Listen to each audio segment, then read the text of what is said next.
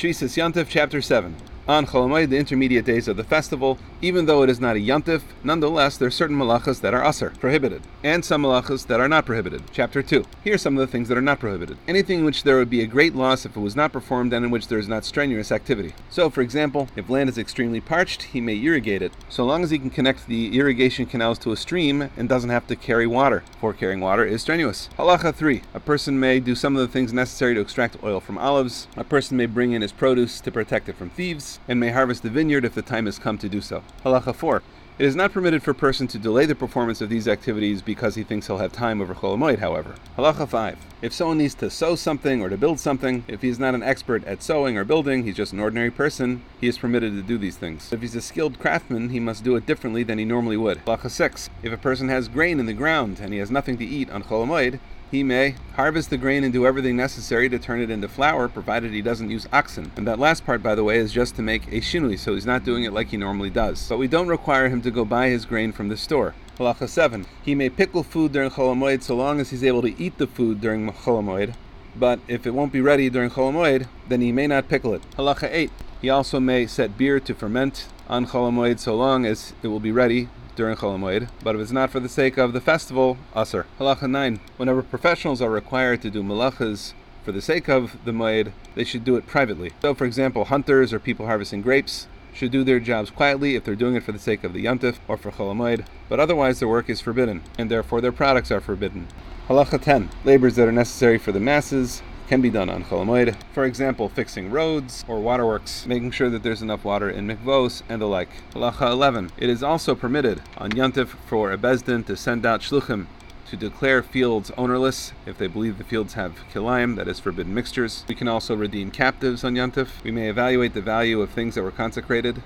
The saita procedure could be done during Chol Hamoed, burning the red heifer, and other things which are necessary for the community can all be done on Chol Hamoed. Halacha 12. B'sei din are permitted to hear monetary cases having to do with makes, and even capital cases on Chol Hamoed. And court documents may be prepared on Chol Hamoed. We're permitted to write loan documents on Chol Hamoed so that loans can be given on Chol Hamoed, and other legal documents can be prepared on Chol Hamoed. Halacha 13. In general, it is not permitted to write on Chol Hamoed, and this applies even to sofrim who are writing tefillin, mezuzahs, and Torah scrolls. But someone who has nothing to eat may write and sell to others in order for his own livelihood. Halacha 14. A person is allowed to write correspondences on Chol Hamoed, and he also may write a budget on Chol Hamoed. Halacha 15. The needs of a corpse can be taken care of on Chol Hamoed. We can cut his hair, make him clothing, give him an aron.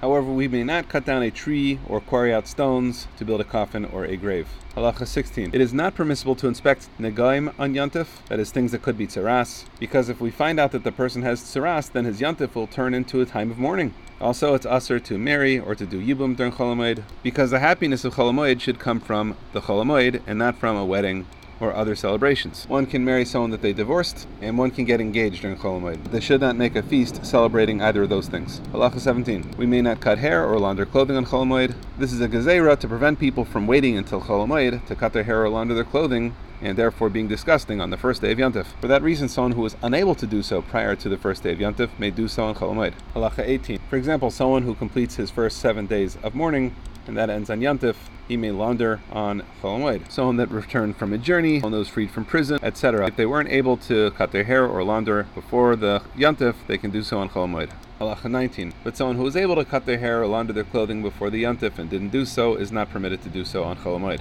This halacha also gives several other examples of people who are permitted to cut their hair on Chol Hamoed. Halacha 20. It is permitted to cut one's mustache or one's nails, even using an instrument, on Chol Hamoed. And while women may not cut the hair on their head during Chol Hamoed, they may cut all their other hair on Chol Hamoed. Women are also allowed to apply makeup on Chol Hamoed, so long as the makeup can also be removed on Chol Hamoed. Halacha 21 gives several other examples of things that can be laundered during Chol Hamoed. They include undergarments, which in general can be cleaned during Chol Hamoed. Someone who has only one pair of clothing can wash it on Chol Hamoed, and bathing towels and the like can be washed on Chol Hamoed. Halacha 22. One should not be involved in commerce or business on Chol Hamoed, unless one would lose out on a big opportunity if he does not do so. Halacha 23. Merchants may sell clothing and fruit and other things on Chol Hamoed for the sake of the Yantif for the Chol Hamoed, but they must do so privately and quietly. Halacha 24. Anything that's not permitted to do on Chol Hamoed, one should not get a Gentile to do for them.